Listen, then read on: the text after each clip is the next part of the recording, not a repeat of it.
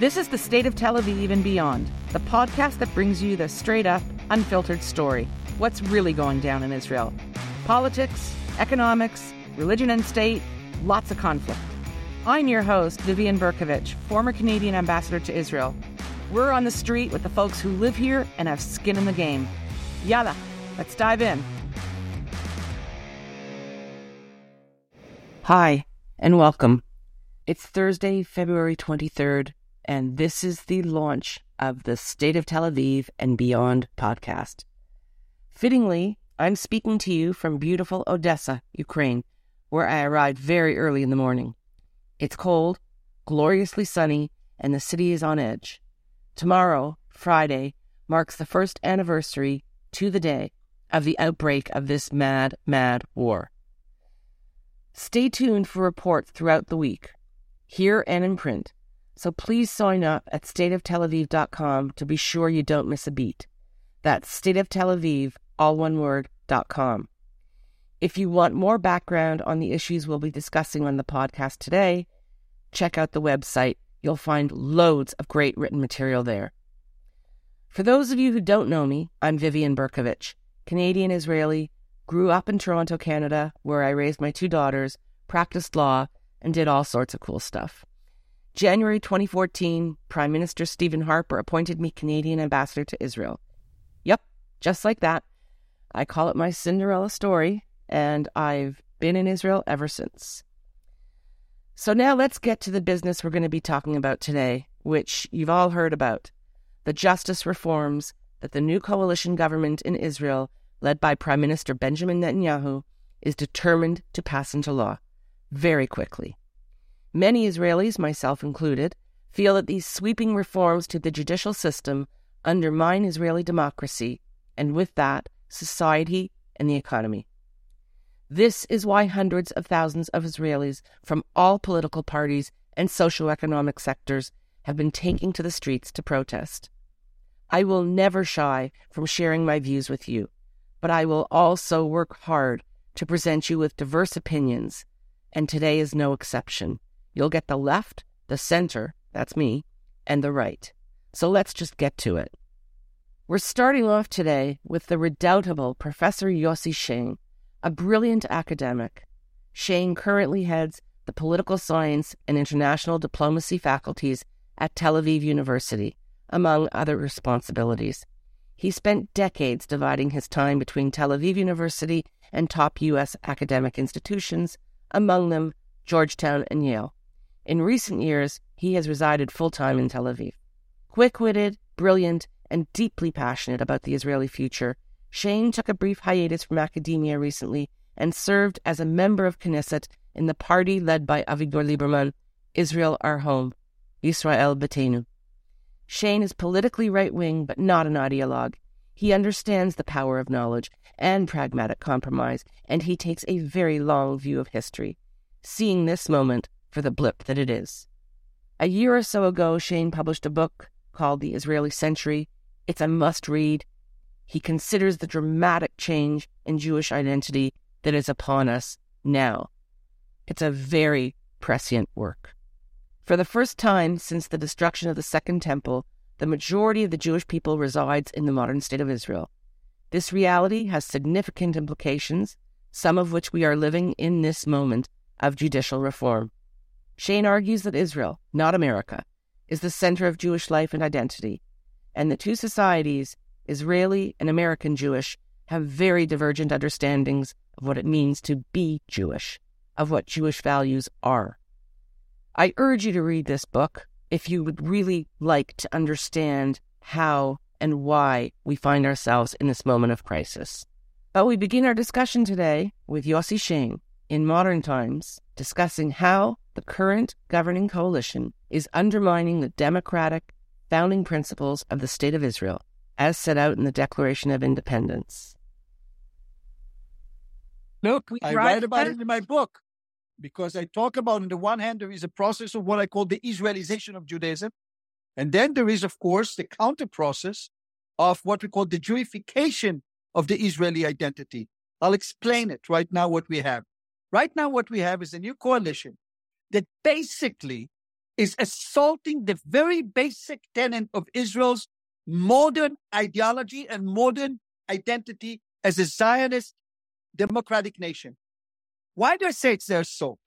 In their view, the very basic principles on which the Israeli state was established are no longer the principles that are valid into the future. Let me explain. If 27% of the first graders in Israel are ultra-Orthodox, will the state of Israel remain modern into the future? And they're growing fastly. In 1995, there were 235,000 ultra-Orthodox in Israel. In 2020, there were 1.4 million. We're now 16%, growing fast. The average 74-year-old man, ultra-Orthodox man, will have 54 offsprings in his life when he's 74. And that is and while the secular Israeli will have, if he's at best 74, will have 8 or 9, because Israel still have very high growth even among the secular. And we are the fastest growing population in percentage of all the OECD countries. Secondly, in Israel, there are those in the coalition.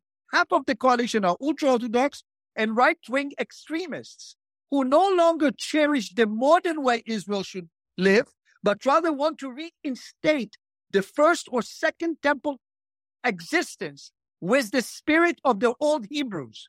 They are basically assaulting our existence as a Zionist modern nation.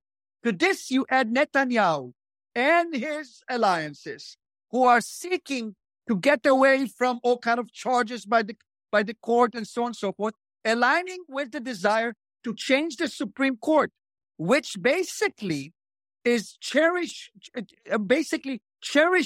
the liberal creed of modernity. And they don't want the Supreme Court to have judicial review. They don't want the Supreme Court to dictate in their mind the values of society, but rather the majority will dictate. If the majority will dictate, and this may be the case, let's say the ultra-Orthodox will be the majority of Israel, Israel will be an halachic state, no longer a modern state. But yet, Israel, as I write in my book, is also the startup nation. It's the ultra-modern state. So there is a tag of war, which was always in the streets, always in the air. Because why? Those who are the startup nation and the modern people, who are those who are paying taxes, and those who are serving in the army and are basically have built the country. Those who are assaulting it, some of whom are serving and so on, but they are not the core of this. At this point, the majority say we should govern. We won majority in the parliament. So we should change not only the government, the former government, we should change the basic tenet of the society. So we don't want a modern society as you see it. We want it to be more traditional. We want it to resort to other values. And we don't want the Supreme Court to interfere with their liberal kind of like intervention. Notwithstanding the fact that the Supreme Court is not only liberal, there are many conservatives. It must be said that the Supreme Court itself and the ideology that the leaders of the Supreme Court and former judges, especially Aaron Barak, indeed have oftentimes stepped their bounds, stepped by intervening. And everybody agrees the Supreme Court was an activist court, too activist. So this tag of war, in addition to other issues that because Netanyahu is involved in very, very dangerous trials for very serious crime of corruption, and his minister Deri and so on, everything comes together into an explosive mode. And we are, as I always told you, for the first time on the verge of civic strife, and I would say even civil war. Israel is certainly there, and if it will not be maintained by some form of an agreement, and they will rush with their reform right now, which many people consider not just a judicial reform, basically a change of Israel regime that will never be democracy anymore. And that is a tug of war that is going on in the streets of Israel, in the businesses, in the judicial system, in the academy, anywhere you go. And it's very disheartening to many people because we love this country. Israelis are incredibly patriotic. And we see that something is really wrong going in terms of our bond, the Jewish bond, the mutual responsibility, the brotherhood, and so on, is being injected with poison. We are a society injected by poison. And this poison is making the body politic very sick. And this is a dangerous moment. And no one should underestimate how dangerous this moment is. As you put it, this is about what is our highest value? Is our highest value to be a liberal, Jewish, democratic state? Or is our highest value to be a Jewish halachic state that really does not prioritize or consider democracy to be something that is at the top of our issue matrix, at the top of our... Absolutely. Let me give you an example, just that your audience will understand. Sure. Take the two major partners of Netanyahu, the ultra-Orthodox Shas, with 11 members, who has no woman whatsoever. By constitution, they cannot have a woman, or the ultra-Orthodox Yadut Torah, who doesn't have any woman. None of what they've done, because women are second-class citizens in their mind. They cannot participate in the Knesset. In addition to the criminality, in my opinion, of these parties, because they are to suck the budget of the government without participating in fighting forces of Israel. They do not see the fighting forces of Israel as the highest goal of society, but rather studying the Torah. This is a huge struggle. Second, take the other partners of Netanyahu, the ultra-extreme right-wing. They also have different values than the liberal societies that we cherish. That's why this civic strife that we are having is about to explode.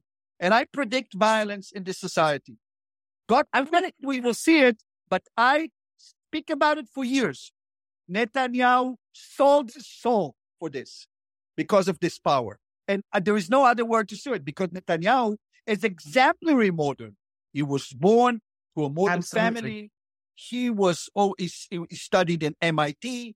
He kind of like his brother is a hero of Entebbe. He represents, and he always likes to be, when he speaks in English, he represents modern Israel and the startup nation. But domestically, he sold out to these forces, hiding behind them in order to shield himself and to gain power. This is why Netanyahu, and I'm sorry to say it because he's a smart man, a man who has been elected time and again, they kind of developed around him an aura of charismatic leader, even worldwide. I think his legacy is going to be tarnished by destruction and by this rivalries and hate that is now, you see, every place in Israel. And Israel, of course, disappeared. In the Second Temple era, we had tremendous amount of rivalries during the Maccabee period, and one should not underestimate our ability to go at each other's throat. And to self-destruct. We can be self-destruct, and the Arabs are waiting. Keep in mind, I come from a very right-wing party. It's not a matter of right or left, as they're trying to debunk, to say it's a left orientation. No, we are not that. We are much right than Netanyahu on many issues. But there is kind of like sloganism, the debunking everyone who is not Netanyahu as left, which is ridiculous. The ultra-Orthodox who are unpatriotic because they don't cherish the state. As Gafni tells me in the Knesset, and then I'll explain, Mamlachti and Haredi are negation by definition, which means statehood and Haredi life are negations, because the Haredim never cherish the state. On the contrary, they are bemoaning day of independence as a day of destruction because we should have waited to the Messiah. So lots of, I would say, kind of like attempts to sloganeering, debasing the opposition as illegitimate. And keep in mind who is in the opposition. All the leaders of the military, all of them, historically speaking, the heads of the military, all the leaders of the Shin Bet and the Mossad, all of them, all the leaders of the economy, all the leaders of the high tech. Netanyahu doesn't have any of those, which means modernity and statehood is not with Netanyahu. Nevertheless, he goes with his forces against it. And I think, even though he's a very charismatic leader for those who are supporting him, he uses two things. One is religiosity and tradition. The second is ethnicity. There is a huge divide that Netanyahu builds on and cherishes and kind of like create artificially, which is a divide between Mizrahi Jews and Ashkenazi Jews. I just want to put it in a broader context as well. These values that Western Jews hold so dear, and they do, are liberal democratic values. It's liberal democracy that is the very thing that has allowed us to flourish and live with dignity in the diaspora over the last few hundred years. And Israel will no longer be aligned as a nation with the West. It's absolutely. Israel Right. is always, we have always defended ourselves for good reason. On the issue of the Palestinians, on the issue of what people call the occupation, what I call sort of like the inability to resolve issues of the Palestinian nemesis. And we said, this is temporary. We don't hold the territories until things will happen. And now we sidetrack from that. It's not only the Palestinian issue, it's the issue of Israel's democracy. This is why it will be double jamming for Israel. And the Israelis themselves understanding that we are here in a terrible situation because Israelis are incredibly patriotic. They love the country. They defend the country. They shed blood for the country. We all fly wherever we are just to defend our countries. And right now, they are basically playing with this commitment. Once you start to play with such commitments and debunk those who are defending the country as supposedly lefty, you are basically undermining the very tenet of this society. This is incredibly dangerous because our nemesis there, some of the Arabs of Hezbollah, of Hamas, will smell it. You should be very careful, Absolutely. Netanyahu. Keep in mind that there is an Israeli nation, there is the Jewish people as a unit, and don't mess it up because you may destroy it, and that will be on your shoulders. That's what I'm saying. Nothing less than that. We feel it in the street. We feel it on day-to-day level. What I wanted to finish off with, Yossi, is I'd like to hear your comments on the pressure that Netanyahu is under these days. We know that he was on the phone last week with the heads of rating agencies. It's reported that he was also speaking with the heads of JP Morgan Chase and other big and Goldman Sachs and other significant economic players in the U.S. saying, hey, listen, it's not so crazy. Everything's going to be fine. My critics are just overblowing things and nothing will happen. No reason to downgrade our credit. The economy is going to hum along just as it always has. Ignore the noise. Keep investing in Israel. Everything will be fine. The pressure he is under from within the country, from the academics, from business people, from innovators, the tech community, from the military, retired military generals and leaders, you name it, is significant. And he's now being pressured, in my view, by significant economic interests in the U.S. and elsewhere. Absolutely. I'd like you to comment on what, if any, influence you think this may have on judicial reform and Netanyahu's conduct going forward. This will have critical influence. I'll tell you what it is all about. They will try to tell you, as today, Mr. Smotrich is now the finance minister. Keep in mind that Smotrich, as the deputy head of the Shin Bet said, is a terrorist. Smotrich isn't. That's what he said, not me. He was investigated because he wanted to basically, during the disengagement from Gaza, to blow up the Islanders. Now, Smotrich has grown up. He's a minister now. Smotrich, what he said today, he said that those who are taking money out of Israel and so on are like Israelis are supporting the BDS, the boycott, the investment, and sanctions of the Palestinians. Rubbish.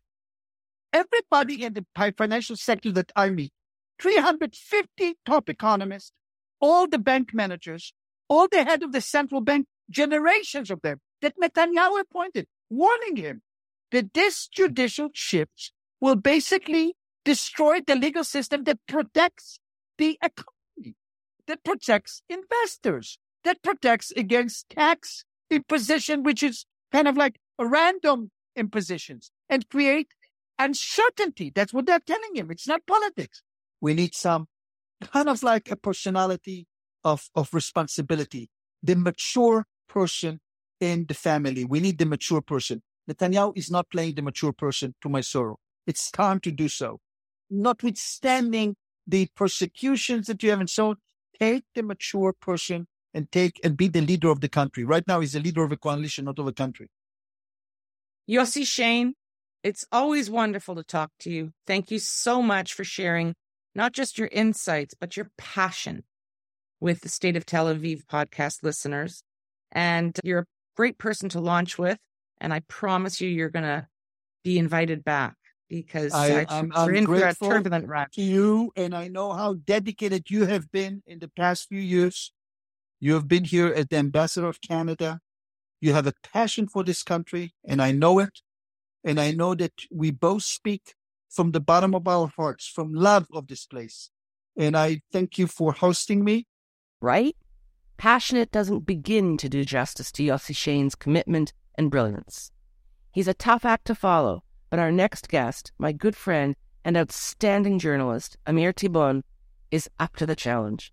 A poster boy for the center-left in Israel, Tibon is so connected, almost viscerally, to the political and social mood in Israel, and doesn't allow his personal opinions to cloud his vision of the bigger picture. There is no daylight between what Amir Tibon and Yossi Shane observed, and that I say with regret. I spoke with Amir recently and asked him what has surprised him most in recent months as this crisis goes on and on.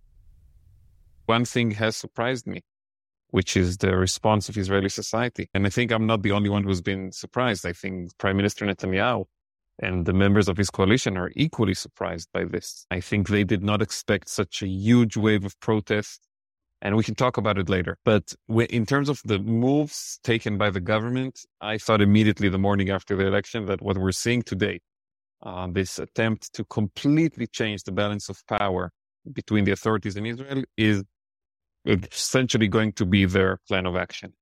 I want to pick up on what you were saying about that you're surprised by Israelis, and I'm assuming the depth and breadth and seriousness of the reaction, the widespread reaction of Israeli society to these reforms. Can you elaborate on that a bit? Absolutely. I think what we've been seeing in the last few weeks is the largest and most defiant protest movement that Netanyahu has faced in his forever years as a prime minister. I think in this case, it's been 6 weeks now when we record this conversation that we're seeing these massive demonstrations in Tel Aviv, in Jerusalem, in Haifa, in the area where I live in southern Israel, Beersheba, and closer to my home in the Gaza border area. Everywhere people are out in the streets. We saw the massive demonstration in front of on Monday, February 12th, the day that the Knesset held the first committee vote on this overhaul. And I have to say, I was expecting some protest and some opposition to this plan. But as you said, Vivian, not at this level of intensity and depth and determination. And I'm sure Netanyahu and his allies, again, they have been equally by how strong the resistance has been. Because, there is this image of liberal Israel, the state of Tel Aviv, if you call it. But, it's very focused on equality of life and enjoying all the wonderful things that Tel Aviv has to offer. But when you've got the former heads of Mossad and Shin Bet and the IDF and there's a Bank of Israel and, executives in the U.S. and executives in Israel as well, and all kinds of people, professionals, teachers, everybody taking to the streets and condemning these moves in the harshest terms, this must be a real cold shower for Netanyahu.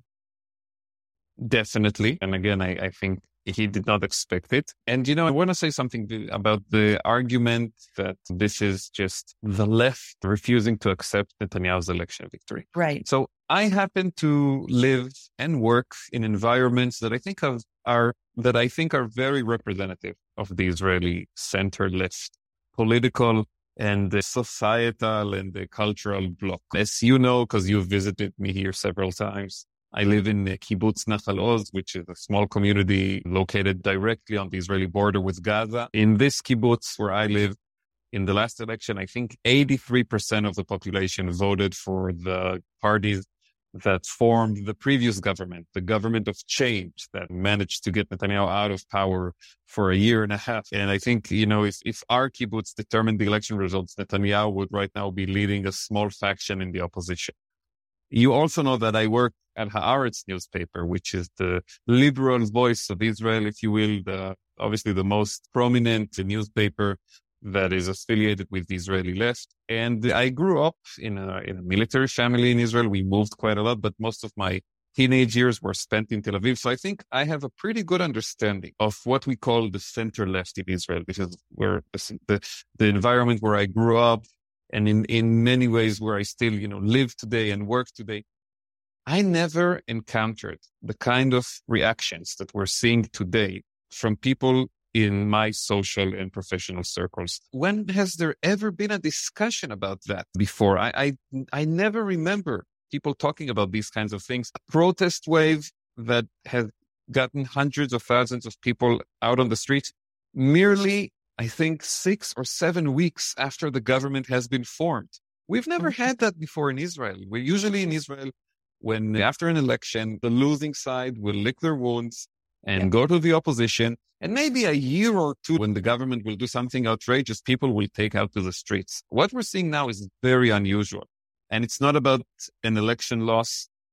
And it's not about the divide between different tribes, I think, in Israeli society. At the end of the day, it's about a fundamental question.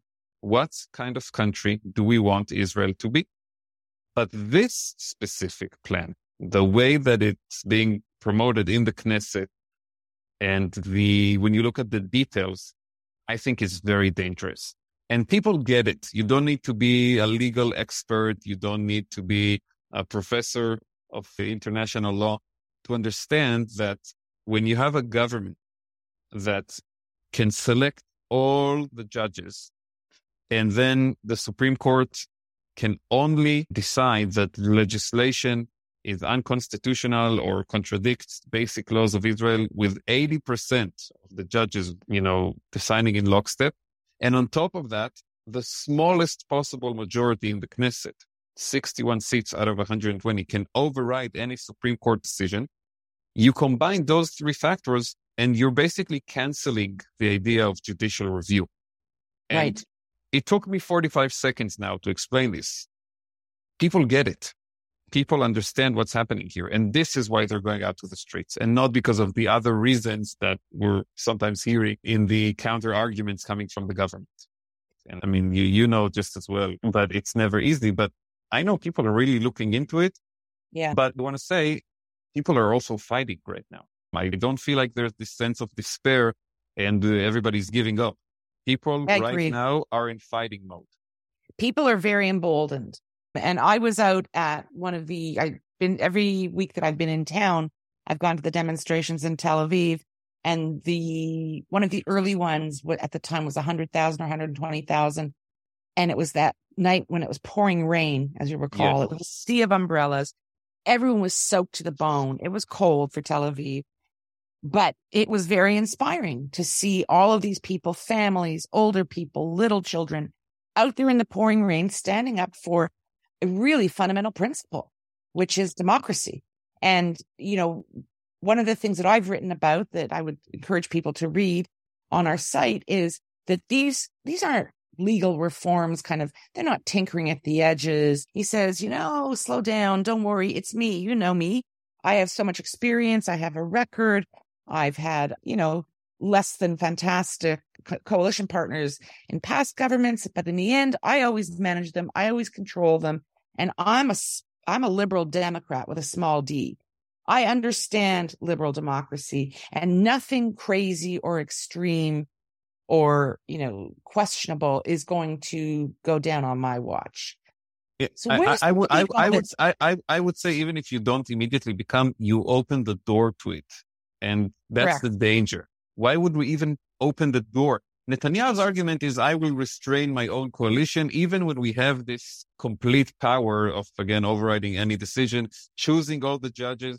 And like you said, he's putting the weight on his own shoulders. But why would we even go into a situation where the entire fate of democracy here just depends on one person being able to restrain his coalition partners. And I have to say, his track record on some issues as prime minister has been impressive.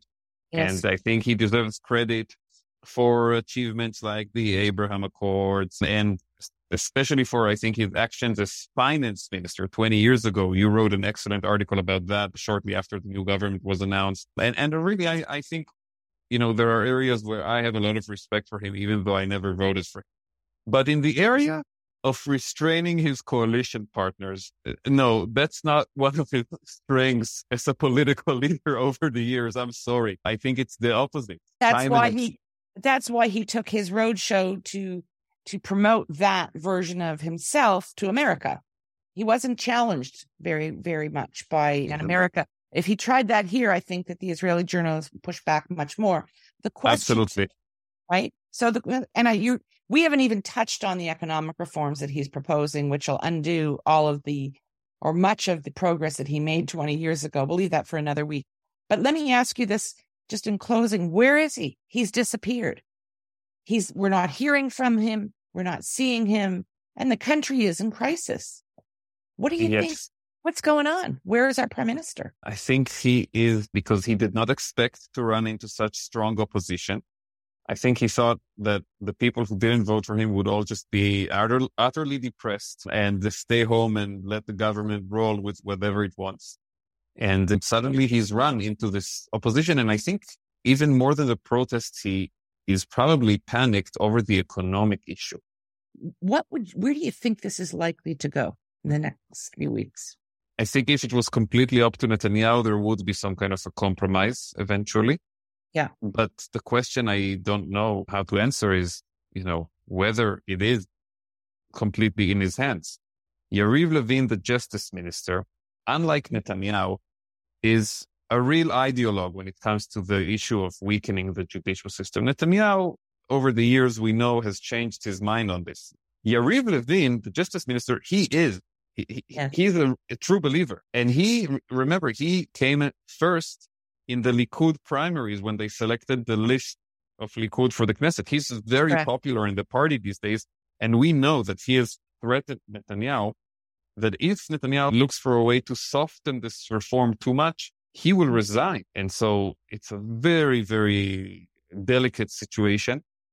There are huge pressures from both sides. We're seeing the high-tech industry, the banks, the Israeli public that's out in the streets, of course, Israel's friends abroad, foreign leaders who support Israel. We saw the president of Israel, Isaac Herzog, make an intervention this week. And on the other side, there is, I think, the threat coming from Yariv Levin. And he's in the middle. And so are we. He's in the middle. And he's in the middle, but he's got the sort of the legacy and the future of the country in his hands. Absolutely. Which is lots of 1% control. I'll say this last sentence. I hope there will be a compromise. I don't think it will be reached by the liberal side giving up on the protests. I think it's the other way around. The protests have created some leverage for the liberal side that wants to protect Israeli democracy, and realizing that there will have to be a compromise. Well, they're heady days. We'll be watching this closely, and we look forward to having you back to talk about it in the future. But before I let you go, Amir, on a lighter note, the publication and the podcast are called State of Tel Aviv. When I named this publication in May, when we launched, State of Tel Aviv was a much more lighthearted kind of thing, in the way that we've used it. State of Tel Aviv, it's where all the lefties and the hippies and the hedonists and the tech billionaires are living. And it was used as a metaphor for the good life and the liberal life. But it's come to have a much more serious meaning in recent weeks. What do you think? Yes, I agree. 100%. And I actually thought about it after the election that you chose a really good name. Yeah. You didn't predict where it was going to go, but definitely I think Tel Aviv is the liberal bastion of Israel. It's a city that even people who don't live there, like myself, but that belong to the more liberal and pluralistic camp in Israel, consider a second home in many ways and look up to. And I think it's the city that Israel wants to show to the world. And it's a challenging time for Tel Aviv. And I agree. Tel Aviv has shown itself to be much more than the shallow metaphor of, 100%. decadence and freedom and hanging out on the beach. It's shown that it has a real kind of, backbone, third deep core. And what matters most is liberal democracy. Amen. So, I agree. Amen. I agree 100%. Amir, thank you so much for joining us. Always great chatting with you. Thank you. It was really a pleasure to be on the launching episode of this podcast, and I wish you a lot of luck moving forward. As of this moment, on Thursday, February 23rd, the government of Israel remains determined and entrenched. Even the possibility that they may be on the verge of destroying the democratic and economic well-being of the country, they react to this with contempt. Meanwhile, the roar of dissent and condemnation is deafening. I have yet to hear a single member of any professional or business or academic community step up to praise this government's reforms. On Tuesday, the Jewish Federations of North America issued an extraordinary written plea in an open letter to Prime Minister Netanyahu and leader of the opposition, Yair Lapid. They implored Prime Minister Netanyahu to listen to the dissent. The governor of the Bank of Israel convened an emergency meeting on Wednesday night to discuss the perfect storm of instability already impacting the economy. In fact, the only voices that seem to find merit in this reform initiative are right-wing ideologues who will shill for anything that takes down their nemesis on the left. For them, life is that binary. And then there's Netanyahu, doing nothing. Already, there are significant amounts of money being moved offshore. Major planned investments in Israel are being deferred. And the mighty shekel, among the strongest currencies in the world, has been hit hard in the last few days, declining significantly against the dollar. Many say that this is nothing compared to what will come, but this little poke from foreign currency traders seems to have finally, we hope, maybe, awakened Bibi to his harsh reality. In a statement late Tuesday, Netanyahu urged the opposition to come to the table to discuss the reforms, while doubling down and saying that the blitz to ram the new laws through the Knesset will not slow or stop. The opposition says such an invitation is made in bad faith. Good faith talks do not occur under such conditions. You cannot forge ahead while in negotiation. But Justice Minister Yariv Levin dismisses all of this back and forth about meetings and talks as being irrelevant. He says he'll talk, but in the same breath, he makes it resoundingly clear that he will not slow his pace in the Knesset. Levin likes to speak in big historical terms of the masses who have yearned for justice these long decades, and that nothing will impede the progress of his great reform program. It's almost as if he is daring Netanyahu to rein him in, because Yariv Levin is not stopping his populist crusade. Bibi, King Bibi, as Likud loyalists call him, may well be presiding over the destruction of the most remarkable national resurrection story, the establishment of modern Israel and its impossibly flourishing society, culture, and economy. Yet today, King Bibi stands alone, a fearful man with no true allies and so many enemies. To see such a truly great man, brilliant, patriotic, dedicated, to see him reduced to a speck of what he once was, surrounded by unprincipled, vengeful coalition partners, would evoke pathos if he wasn't taking this magnificent country down with him. We're dropping a written piece later today that gets into the detail of this issue. Have a look, stateoftelaviv.com. In the meantime, thanks for tuning in. Hope you enjoyed our launch and hope you come back soon. Please stay engaged, tell your friends, like us, follow us. We're on Twitter, Insta, and Facebook. stateoftelaviv.com. Until next time, thanks for being here. Stay cool, be well, stay safe.